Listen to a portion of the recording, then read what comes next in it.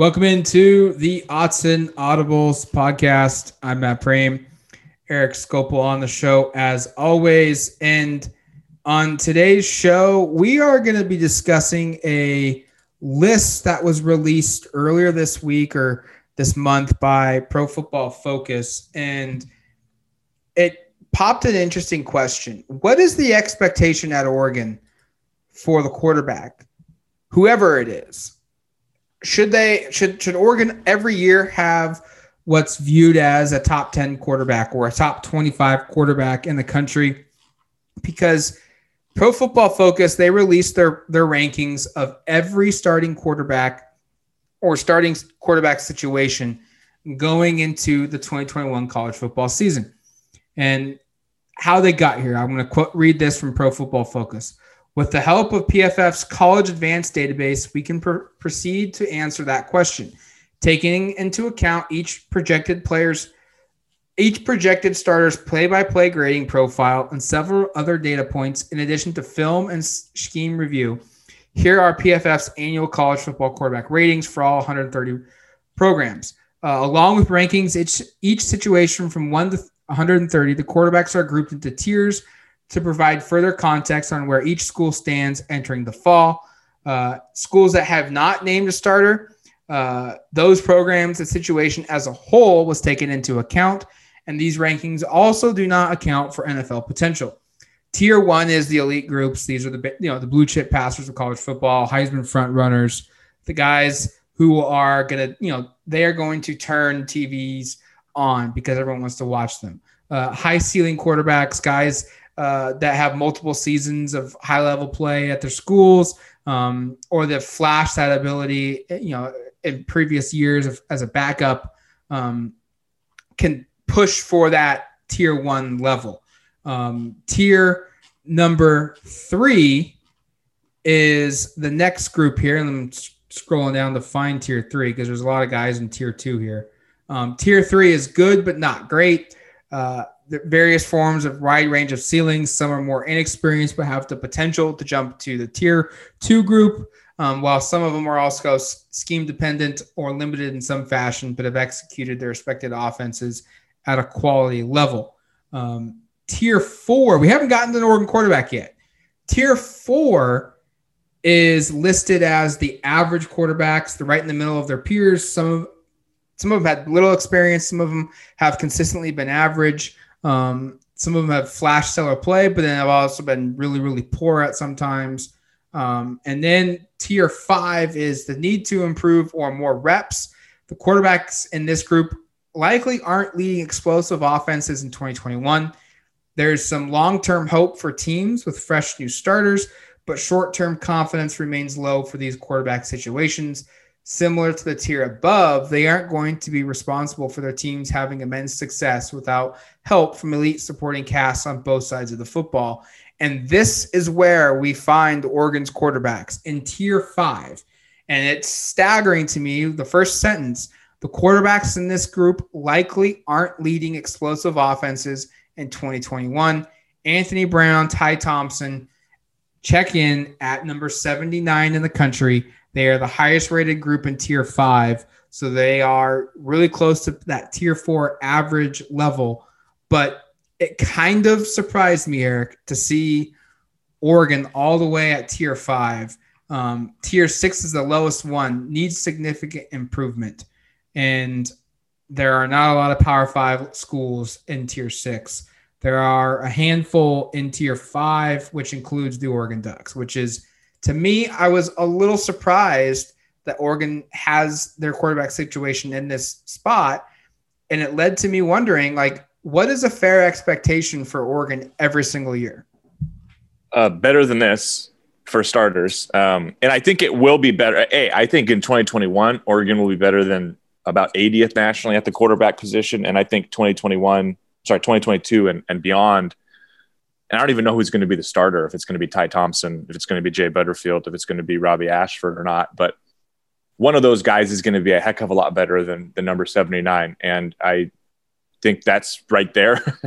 Honestly, if you had to pick a tier, which maybe is just a better way of going about doing this, probably Oregon shouldn't have a starting quarterback below tier 3. I think tier 3 is probably about where you want to be every year at worst. That's the good, not great spot. Right. I think being below that is not good and speaks to the quarterback position at a school. This is a weird circumstance for Oregon for a variety of reasons. Let's see, where's Tyler Shuck on this list? By the way, Tyler Shuck is 69th on this list according to Pro Football Focus, and that's in tier 4.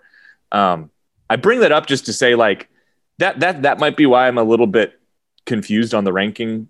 And I don't want to diminish what Pro Football Focus did because they put a lot more time than I am going to now, or Matt is going to, of analyzing this, of looking through film. I just find it hard to believe that people would have watched those last couple of games and come away thinking Shuck is a better quarterback in 2021 than Anthony Brown or Ty Thompson will be, in part because I think it was clear that Shuck left because he wasn't sure he was better than those guys to be the starter. So there's just a point I made out the top.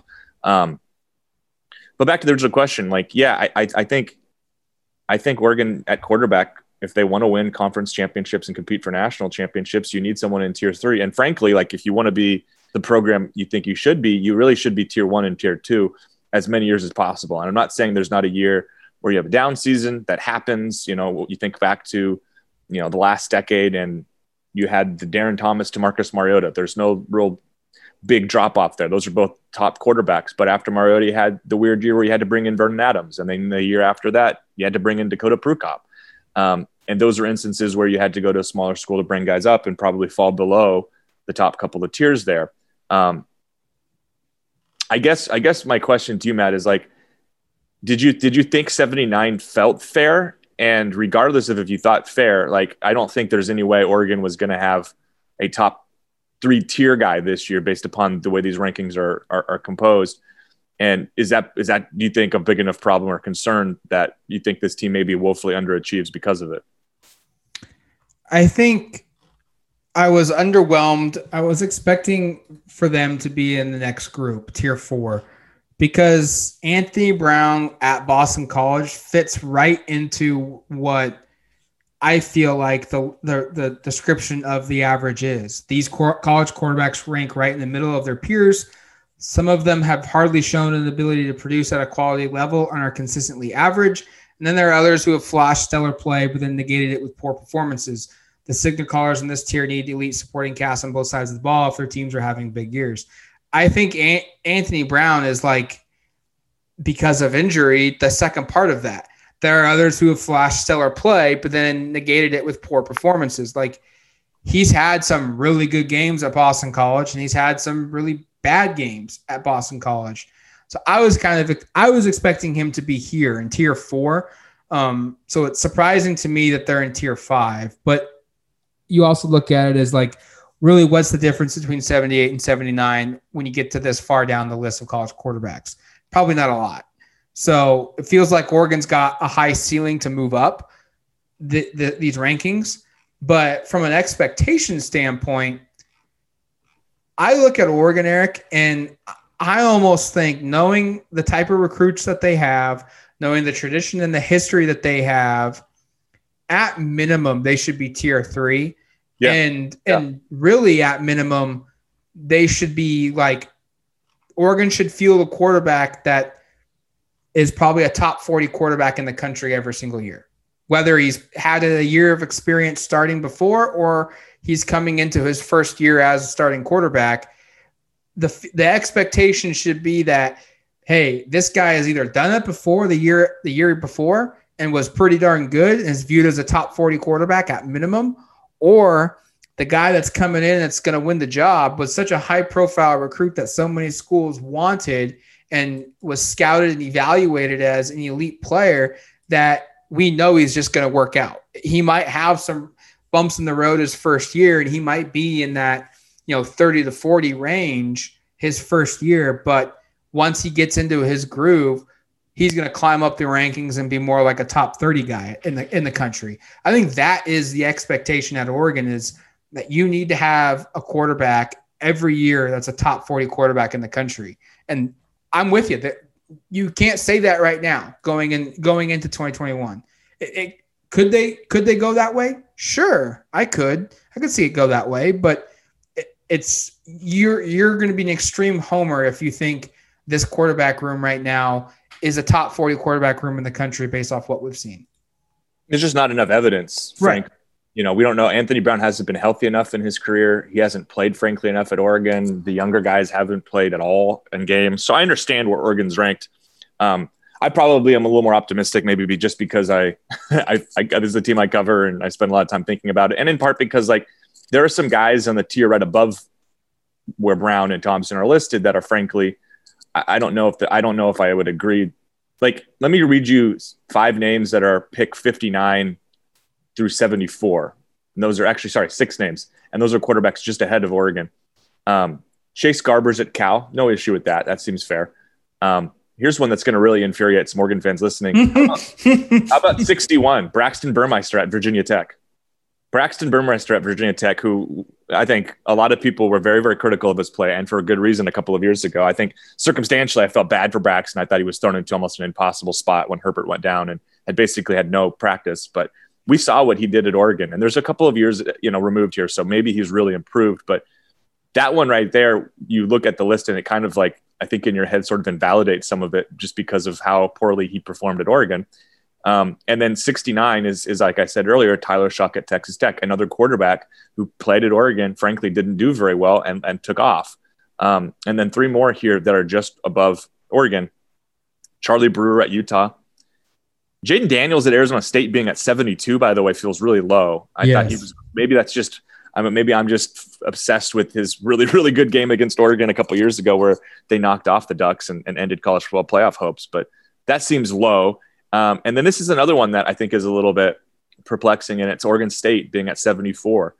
They think Oregon State with Tristan Gebbia and Sam Neuer is a better quarterback situation than Anthony Brown and Ty Thompson and the group at Oregon. So I found a couple of those to be confusing. Like, I would have probably had Daniels in my head if I was doing a list. Daniels and Garber's higher on this list, and probably have had a couple of the guys that have transferred from Oregon and Oregon State quarterbacks below. But again, this is a list that these guys have put together, and they certainly have watched more tape on all these guys than I have. I'm just going off of what I've seen in games I've watched where Oregon was involved, and maybe a couple of games, just watching games as a fan, late at night. But I don't know, like, were you surprised to see both Burmeister and Shuck ahead of Oregon, and then even Gebbia? Not that I think he was bad last year, but I didn't watch the Oregon State game and think that guy's going to be like anything special.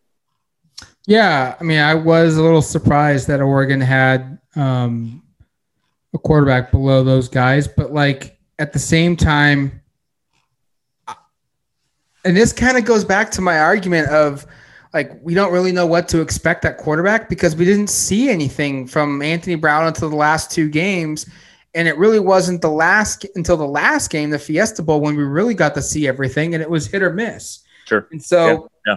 Like, I don't know if that 1 game sample size was the true indicator of who he is, or, maybe he's leaps and bounds better now because he has had a spring football and he did get every single rep with the ones. And Joe Moorhead has now had the ability to throw in the entire offense in the spring football.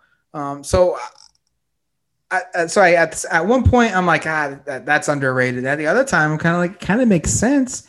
Yeah. And then, like, Eric, I don't know if Ty Thompson would be the guy I would list as for sure number 2. I mean, I almost would go Robbie Ashford.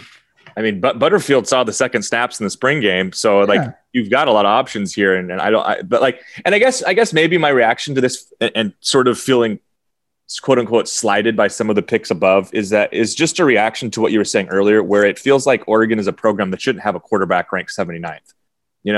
Like, that should not be the set. Like, and maybe that illustrates the point we were making earlier of, like, where should Oregon be best? Is, like, I feel like Oregon shouldn't have what PFF thinks is the 8th best quarterback situation going into a season. That just shouldn't be the case. And so maybe I'm reacting to that thinking like they should be higher than that. But I think you're right, Matt. And I think maybe this is the hard part. And the way it gets a little complicated is, like, I want to believe in Anthony Brown. I thought he was, I haven't seen anything that leads me to believe he's a below average quarterback. I think he's good, but not great, which is why I think he'd fit at the tier above the one he's in, or maybe even a couple above. But I also haven't seen enough to really, really stake claims to it. Like, am I really going to die on the hill of like Anthony Brown is better than 8th in the quarterback in the country when he's thrown like 12 passes at Oregon, and like a couple of them weren't great and some of them were really good. I don't want to diminish some of the decisions he's made because he had some good plays, but like he wasn't exactly perfect out there, and he certainly wasn't Marcus Mariota or Justin Herbert either. So I think I'm largely just quibbling with some of the rankings above Brown and Thompson and Oregon as a whole, because it just feels like that's not where they should be. And frankly, I do think the ceiling from that group, whoever ends up being the guy, and we think it's Brown, is higher than some of the names I mentioned. I just have a hard time seeing the player Braxton Burmeister again. Maybe he's grown a lot in the last couple of years. I want to root for him and hope he has. But like, that's a hard sell to me that he's going to be significantly better or 18 spots better than whatever Oregon has at quarterback. That just doesn't really add up in my mind. Yeah, it's an interesting dynamic. And then here's another one. I'm going to throw this is last podcast. You threw something at me without me being prepared. I'm going to do the same thing to you. The Dodd Trophy watch list was announced this week, and that is given out to the top coach in the country. It's a preseason watch list, so we can see names be added to the list down the road. But Mario Cristobal it's an award that's given out to 3 pillars of success: scholarship, leadership, and integrity. Mario Cristobal was not named to this list. Jimmy Lake is the only Pac-12 coach to be named to this list. Kind of surprising Cristobal is not on there. How many coaches in total are on the list? Like 16, maybe? I don't know. This is the first time hearing of this, so I really don't have any. Coaches, 17. Tom Allen from Indiana, Mac Brown, North Carolina, Matt Campbell from Iowa State, Jamie Chadwell from Coastal Carolina, Paul Kreis from Wisconsin, Ryan Day from Ohio State, Kirk Ferentz from Iowa, Jimbo Fisher from Florida State, which is not right. That is Texas A&M. Yeah, what the heck? James Franklin from Penn State, Brian Kelly from Notre Dame, Jimmy Lake from Washington, Dan Mullen from Florida, Lincoln Riley from Oklahoma, Nick Saban from Alabama, Kirby Smart from Georgia, and Dabo Sweeney from Clemson. So I don't understand that list at all. If you're talking about, and again, maybe I'm misunderstanding the qualifications that are considered. Now you said it was 3 pillars, and I think I understand what those pillars mean. I would think Mario Cristobal would be on that list. I just have a hard time. Like, okay, if maybe Mario Cristobal shouldn't be on the list, I would say he should. But if the only Pac-12 coach is going to be Jimmy Lake, I just don't understand that. That makes no sense to me. Like, I would think of all the coaches in the Pac-12, like the first name I went to is like, where's Kyle Whittingham at Utah? Yeah.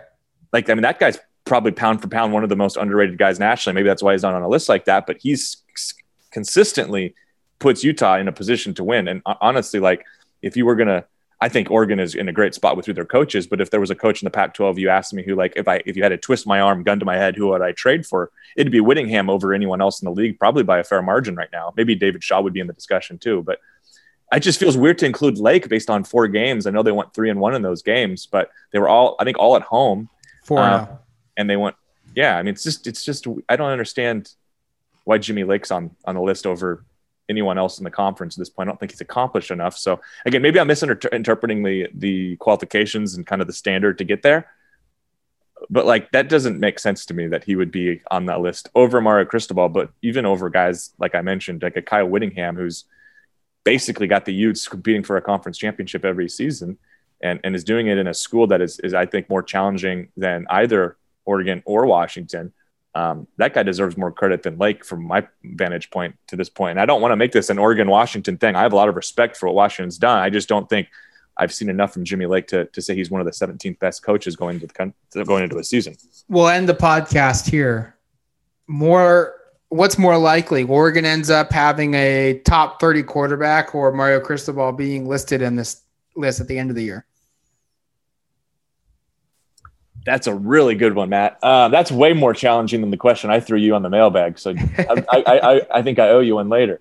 I'm going to go with Cristobal. I do just think like there's a scenario where this plays out and Oregon has, again, a season where they win the conference. They maybe lose 2 total games, but that right there is enough to be considered the top coach from the Pac-12, and he gets on a list. I probably am just a little bit more skeptical of Anthony Brown's ceiling being that good. And honestly, maybe the way Oregon gets to a top 30 quarterback is if it's somebody else. So I'll take Cristobal over the quarterback room. That's kind of where I would land too, I think. Yeah. Tough one.